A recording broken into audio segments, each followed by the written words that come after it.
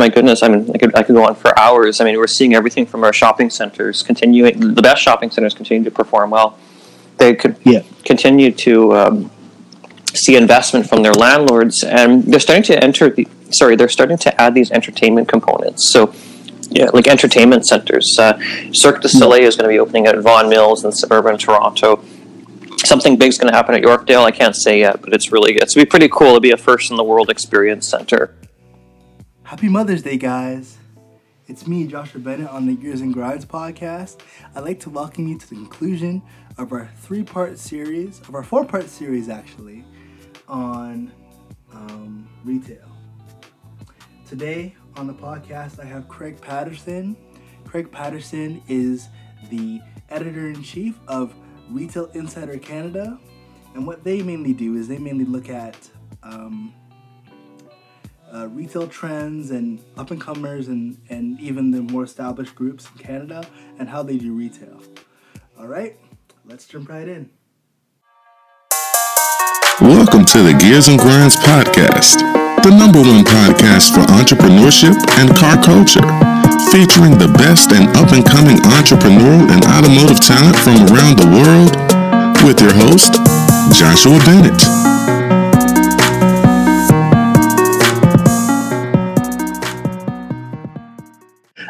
Okay, so we're just going to jump right in then. All right. So I have on with me today for the Gears and Grinds podcast, I have Craig Patterson. Craig, do you mind just giving us a little bit more of your background and a little bit more of a bio about yourself and how you kind of got into the retail industry? Oh, yes, and thank you for having me on the show. Yes, I am a editor-in-chief of Canada's largest retail industry publication called Retail Insider. I started it about 7 years ago, and it was just meant to be sort of a hobby blog more than anything, but it kind of exploded to become a major news source, which is, I guess, flattering. And from there, I ended up doing some work as well as doing Retail Insider, of course. All of this is not one after the other. It's all the same time. I became a director of research at the University of Alberta and moved to Edmonton, and then moved into Toronto and also started working as a consultant with Retail Council of Canada. And now I've got my own consulting firm. We do a lot of marketing for clients. Still have Retail Insider as a publication. And then we're spinning off some other business endeavors, including starting possibly a school for the realm of luxury retail in Canada. So we'll see. We've got a few different things on the go. So I'm a little bit interested in the school for luxury retail. Like what would that look like? I'm really kind of curious. Oh yeah, and that's really sort of high level initial talks. Basically, we're looking at if luxury retail. Very often, a lot of the training is on the job. So you start a job with, say, Harry Rosen, and Harry Rosen might not be the best example because they have their own internal training that's amazing. Yeah. So. But, say an individual wanted to work for, a Valentino or a Bottega Veneta, they may not necessarily have that experience, or perhaps they've worked in a retailer that wouldn't be considered luxury. So having some sort of a certification and experience and even just comfort, I think, would make sense in terms of having some sort of, something that's benchmarkable, or at least something that would be... I guess usable and maybe even accreditable. So, if a company says, "Oh, this person, has done this course in luxury retail," they might, have a leg up on, say, getting a job, and the individual might just feel comfortable having that job, perhaps, because this is certainly you have to act when dealing with luxury clients, or at least traditionally there has been. Wow. That's something very, very different. I've actually applied to Harry Rosen in the past, and like you said, they actually do have their own internal training, because a lot of these retailers do, right? Yeah. And I think where your idea is going, I really like it because like for example, somebody who's in high school, right, can go and be like, hey, I don't necessarily want to go to college or university right now, so why don't I go and work and then put some money into this school, right? So I can at least have some sort of certification to go off of, and use that to kind of help me get started in the retail industry if I decide to pursue it, put in a post-secondary setting. Absolutely, and I mean, some retail jobs can actually pay a lot of money. I know that retail is known for its minimum wage jobs, but there are a couple of people in Vancouver who are literally making over $1 million a year at Holt Renfrew working in the personal shopping suites. So, they're at a 10% commission base, and they're pulling in, they're selling more than $10 million of product in a year. So their take home is about $1 million, which is pretty shocking. So, I mean, that's few and far between in terms of you don't have everyone making that type of money by any means, but nevertheless, the numbers are quite shocking. And furthermore, if not even luxury, but, running a large Walmart big box store pays well into the six figures, sometimes over $200,000 a year. Yeah, depending on the vendors and that type of thing, right? What's being sold and what's. I think depending on the size, actually, but I'm not actually 100% sure. So I've never had a job at Walmart. So. Okay, so all right, so you actually wanted to cover the influx of international retailers into a market. So for example, the Canadian market, and the effects that it has on the landscape. Mm-hmm. Can you just dive in a little bit more into kind of what does that all mean and kind of break it down for me and for my listeners as well? Yeah, absolutely. So what's really interesting is I've been tracking the international retailers that are coming into Canada by opening their first stores, and I've done that for about 4 years now. Actually, I think it's closer to 5, and because we've done 4 reports. And what I've done, and we try to keep track, and we were actually probably getting most of them, how many have come in. So for, I think it was 2000, and I just have to get my years right here for a sec, 17, 16, 15. Yeah, so for 2014, 15, and 16, we saw between 20 and 24 international retailers come into Canada by opening stores, and they're your typical J. Crew, Apple. I guess at one time was one of those. That would have been, I think, in 2003. I think it was at Yorkdale. But we've always seen these coming in, and then we saw this incredible spike in 2017 where more than 50 international retailers came into the Canadian market. And I think that's remarkable because already there are retailers that are in the country that are struggling, and this is just more competition for them, and we're not seeing the market expand nearly as quickly as the number of retailers coming in. So in 2018, that was last year, we saw about 30 come in, and now I'm seeing this spike again where I don't know if we're going to hit 50 this year, but we're certainly hitting a lot. I think we're going to well surpass 30. Wow, and that could be a byproduct of how many immigrants are coming into the country now, and really, and the Prime Minister has actually really opened the doors for immigrants to come in. In particular, Toronto is actually a sanctuary city. Yeah. So if you basically if you're coming in from abroad, then what you do is you start in Toronto, or start in Montreal, or start in Vancouver. And then you branch out, right? Sort of, yeah. And I'm not sure. I mean, immigration would have something to do with it in terms of some of the, especially the bubble tea and ramen restaurants you see coming in. Very often, it's family members of locals that are bringing that over, or they had those connections. But I think that the real reason Canada's seen all these international retailers coming in is, the market was somewhat underserved, and then brokerages started pointing out, in reports. And, that Canada would be a good target market. They looked at the incomes and the population growth and said, well, this is a place where more brands can come. And then we've actually got brokers and landlords who are going, literally traveling around the world looking for the next coolest brand and bringing it to Canada. So, Reformation of the United States is about to announce their first store. I can't say where, but, we've got all these really interesting retailers that are coming in. Innisfree out of Korea, they're a beauty brand. They're going to announce their first store pretty soon. And it's, I think it's really fascinating, but at the same time, for example, say with fashion, where does Le Chateau stand at the end of this? I mean, I don't know how much time it has left, but that brand, it's a Canadian brand based out of Montreal, and, it continues to lose money. And, I think Zara would definitely be one of its biggest competitors right now, and Zara does very well in Canada. Yeah. Zara actually does make really, really good product as well, and it's something a little bit different, right? It's quite urban. I mean, I do buy pieces from Zara as well. Yeah. I cross shop, but definitely, I've got pieces in my wardrobe just because they make stuff that it'll look like Prada and a few other brands, but the prices will it's sort of more disposable fashion, for better or for worse, and in some cases for worse. Right. Right, and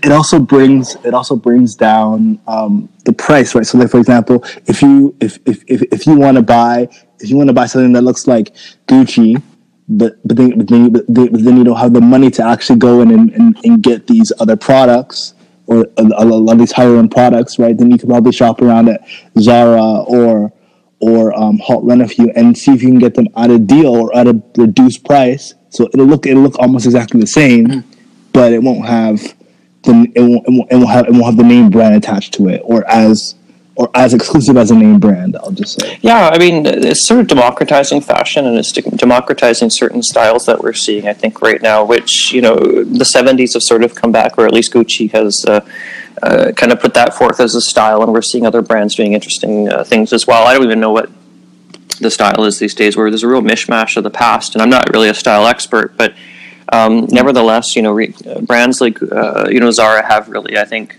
been able to elevate how people dress in different cities. And, you noticed that. I noticed, strangely enough, in Edmonton that the city became better dressed when La Maison Simons came into the city, because, Simons is like, 130,000 square foot store that carries all kinds of different fashion. Some of it's quite edgy, and I think it educated the city in terms of, people realize that there's more fashion beyond Mark's Work Warehouse, I guess you would say. Yeah. And that's so, true. and at the same time, relatively affordable. I mean, not everything at Simons is affordable. They literally have, designer items that are in the thousands of dollars, but, they also will have, trousers for $50 or under. So it really does vary. And so we've got availability at every price level, but we're still seeing in retail right now, we're seeing a real movement, I guess, and a real success in the area of luxury retail in Canada. Some luxury stores in Canada are doing astronomically high numbers, and at the low end, we're seeing, value-priced retailers like Winners doing really well, and they're continuing to expand. Winners, Marshalls, HomeSense, they're the TJX group of retailers. However, in the middle, like the Le Chateaus, I think there's a little more of a struggle there, because people can shop low. They can go to Forever 21 for their fashions, and they may, go to Celine and get a bag, probably at Holt Renfrew. Yeah. I kind of just want to dive in a little bit more because in the past couple of months, Payless has actually gone out of business, and they had a huge market when I was growing up. They had an absolutely huge market, especially in the discount shoes. They had a huge market, and then I was doing a little bit of research, and I found out that because they weren't able to actually convert their online to offline sales. That's one of the reasons why they weren't able to keep up. And then you also have like, for example, StockX. A lot of these online platforms that are actually reselling different types of shoes. So, like, for example, if you need to get some Jordans, and you don't want to pay, and you don't want to go and actually go on Kijiji, for example, and pay someone, then what you do is you just go on StockX, and then you're able to actually choose especially from the best quality shoe, and then you're able to make a better informed decision, right? And also shoe resellers are actually starting to become $1 billion business. Yeah, I think that's really interesting. We are going to see a lot more of that. I know there's some actual retailers. One just opened in Toronto that consigns unique shoes, and I think we'll be seeing more of that. In the case of Payless, I just think that the product was terrible and the stores were boring. I mean, it was not a strong retailer in the end, and I'm surprised that it lasted as long as it did. Not to bash Payless, but they did that ad campaign where they set up a fake luxury store in Los Angeles and had these influencers come in, and these influencers were led to believe these shoes sometimes were over $600 a pair, when in fact they were in the $20 to $30 or $40 range perhaps. So those would be in US dollars. But I tried to replicate that experiment in my mind. Right after I saw that, I went to a local Payless store because I live near one in downtown Toronto, and I just thought, my God, I wouldn't wear a pair of shoes that I saw in the store if you gave them to me. So I don't know, what on earth was going on. Maybe the American selection was a little bit different, and maybe the women's selection is different. I can't comment because I don't buy women's shoes. So, maybe they're better. I think my sister, about 20 years ago used to buy Payless shoes, so maybe they're okay. I have no idea. But nevertheless, you've got these kind of plastic shoes that, I didn't think were that great. And then you've got these retail environments where you go in, and I just thought, my God, why, this is not a place I want to be, because if you can buy something online, people quite often are going to do that. And a store now has to differentiate itself, because it can't, survive on convenience. The only convenience a Payless store would have would be you could, pick up the pair of shoes and put it on right there, and maybe not walk out of the store. But you know what I mean, or you get that immediate gratification. Amazon now is launching, one day delivery for Prime in the United States. I'm sure it'll come to Canada. So a lot of competition out there and a lot of disruption. Yeah, and also, speaking of which, both Amazon and Alibaba are actually opening up brick and mortar stores to really understand their customers as well, to actually be able to actually identify what the customers want to buy online and what they want to buy offline, and then trying to serve and trying to find that sweet spot, and then offering both at both ends. So then that will actually help them actually understand their customers even better. So like, for example, if I wanted to buy, let's say, a watch, right? Then what would happen is they would actually have the watch stocked online, but if it actually hit Amazon Picks, then it would actually be stored. It would actually be in the store, brick and mortar store, as well.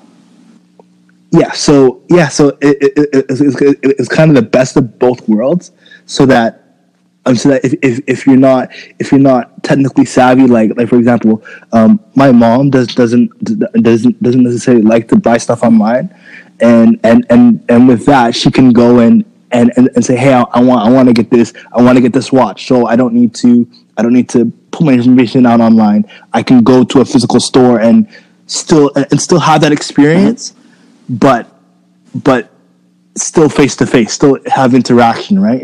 With another person in the store at the same time. So I mean, when I was really researching this piece, I found it very interesting that a lot of brick and mortar stores are still popping up, and that online sales haven't really taken over.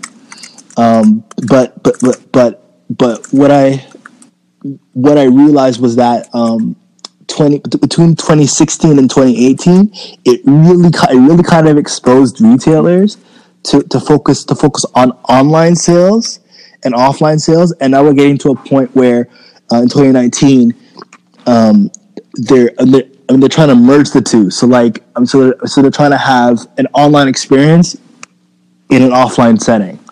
Yeah, they're really blurring. Yeah. They're really blurry. I mean, I think it's called omni-channel, where the physical retail sort of blends with the online, and it's confusing already because you walk into an Apple store and sometimes you're kind of making that online purchase, but you're doing it in a physical store. And the same thing with Tesla as well. In fact, I think with Tesla now, even if you are in one of their showrooms, like say at Yorkdale Shopping Center, you are still, I think, making that purchase on an iPad online. So I guess the online purchase that isn't made in a store is, made at home or wherever a person is. And these days, I think people are shopping more on their mobile phones now than they actually are even on desktop computers, which is interesting. I'd be worried about the security aspect of that a little bit, but I believe it's something like 52 to 53% now. Wow, that's crazy. That I think is really interesting because, I mean, a person's phone can get stolen, and if it's not locked or if you have a password like Kanye West, that's all zeros. Somebody can get into it, right? So I think that it's important to have some sort of security there. And on my own personal device, that would allow me to shop. I guess you would say I can do that on my computer, but I can't do it otherwise. Yeah. All right. So my next question is, what insights or expertise do you have on industry trends and kind of where do you think it's going I mean, it's really interesting to watch what's happening in the industry because what we're seeing now is, my goodness, I mean, I could go on for hours. I mean, we're seeing everything from our shopping centers continuing. The best shopping centers continue to perform well. They could continue to see investment from their landlords, and they're starting to add these entertainment components. So Yeah, like entertainment centers. Cirque du Soleil is going to be opening at Vaughan Mills in suburban Toronto. Something big's going to happen at Yorkdale. I can't say yet, but it's going to be pretty cool. It'll be a first in the world experience center. And, then we're seeing these food halls coming into shopping centers, and already in Newmarket and Square One in Mississauga, they've opened these really interesting food halls, and they're very interesting environments because you go in, they're busy, they're exciting, there's all kinds of different food, and I think that we are seeing food mixing with retail a lot more because people eat more than they buy a pair of shoes, but you're creating a frequency of visit by adding food to retail. So and those are a few of the really interesting things I'm seeing. And then another, like I mentioned before, the whole polarization of retail. We're seeing very high-end continuing to grow, and then we're seeing the value price grow, and the middle isn't growing so much. Hello there. Yes, hi. Hey, we're back. I'm going to have to actually pretty fast. I'm being called into a meeting at 1 o'clock, so hopefully. So we're on the We're just on the very, very last question. Oh, good. Okay, and then you can go. Okay, so my next question is, what does the future hold for the industry, or what do you predict? Where do you think the industry is going to go in the next 5 to 10 years? Yeah, I mean, I have a few different predictions, but one of them is I think that retail spaces, I think there's still going to be retail spaces out there. I think there'll be fewer of them and perhaps smaller, but I think that they're almost going to become showrooms and product display centers. And, whether or not they carry stock in the store, you're going to be getting your product pretty quickly. So I look at, say fashion stores, they're going to become almost like small entertainment centers, and you'll walk into a Zara store and see something that you might like, and probably you'll have your measurements on file, and because there is a company that's doing that tech-wise. There's a lot of technological innovation out there, and you'll know that the garment might fit perfectly. You could try it on in the store, or just do some sort of a scan. You probably leave the store and you wouldn't have to even pay at a checkout. Maybe that's going to be some of the technology we're seeing with Amazon Go. Yeah. I think that the retailer will follow you throughout the experience, even afterwards. You may get text messages, suggest more product, and but I do think that we're going to see a retail spaces become entertaining, and those that aren't are going to probably die. And regarding grocery retail, I mean, I don't know. I mean, I already know there's some beta testing for drone delivery out there for a couple of major retailers. There's one in Western Canada doing that right now, and I think it's going to be a really interesting time because I know some people will still want to pick up their fruits and vegetables, but I think a lot of grocery is going to move online. So it's going to be really, really, really disruptive. And then I think we're going to see a lot more international retailers come in, and in the grocery area, if Aldi were to come in, it's an efficient grocer out of Germany. They could obliterate, or at least they would take a significant market share from, say, Loblaws, for example. So it's really a stressful time in retail, and I don't know if people realize that. I also think we're going to see commercial high streets, a lot of fashion retailers close in major Canadian cities, and I think we will see perhaps more restaurants opening and more of those sort of showroom experiences. But foot traffic's down in certain neighborhoods, and there's a lot of struggles, and the city doesn't seem keen on reducing taxes. So I predict doom and gloom for some urban street fronts, in major Canadian cities, unfortunately, especially Vancouver and Toronto. So Vancouver might get a little bit of relief with the tax break that's being given to businesses, but in Toronto, I don't know. I'm pretty worried about a few streets, Queen Street and Bloor Street especially right now, and Yonge Street is clearing out pretty quickly too. Okay. All right. Yeah, that's. I mean, that is true. A lot of the experience is going to be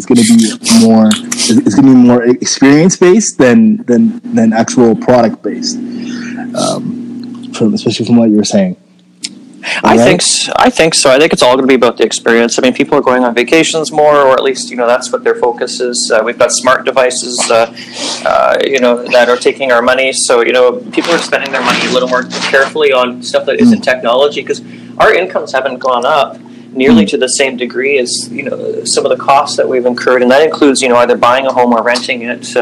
We're at these record high numbers all across the country, or at least we have been in the last couple of years. And so basically there's all this competition for money, and anything that it takes money at this point is competition to retail, because if you have only so much money to spend, and someone is determining do I buy a suit jacket or do I go on a trip, people may choose the trip. So it's really an interesting time, and I think that retailers are realizing this and are a little bit terrified about the future because the future could exist without them. So I think the thing that retailers are going to have to do is create relevance, whether or not that be online or in a store, and hopefully engage the consumer and give them what they want, and hopefully turn a profit doing it.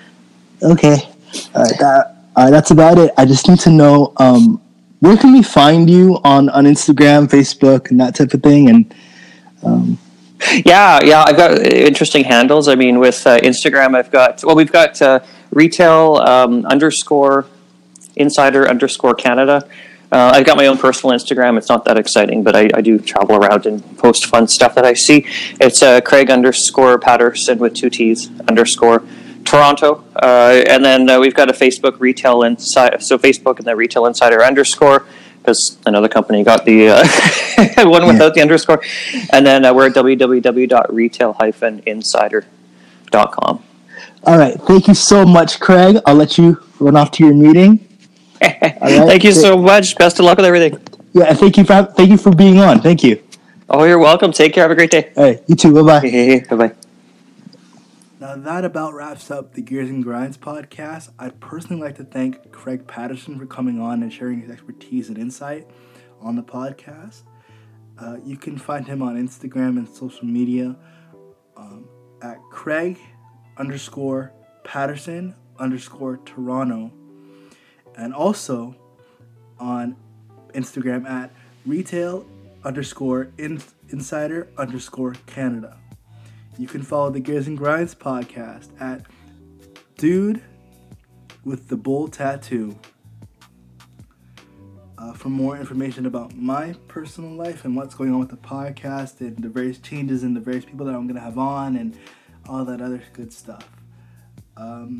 If you could leave a like on Instagram and let me know, give me a review and let me know what's going on and tell me if you guys like the episode and it would really give me a good idea about where I'm doing right and what I'm doing wrong. All right, happy Mother's Day, guys, and have a fantastic rest of this week. And in the next 2 weeks, we're going to be bringing out, we're going to be talking more about the electric vehicles and hybrid vehicles and how that has impacted the automotive industry. All right.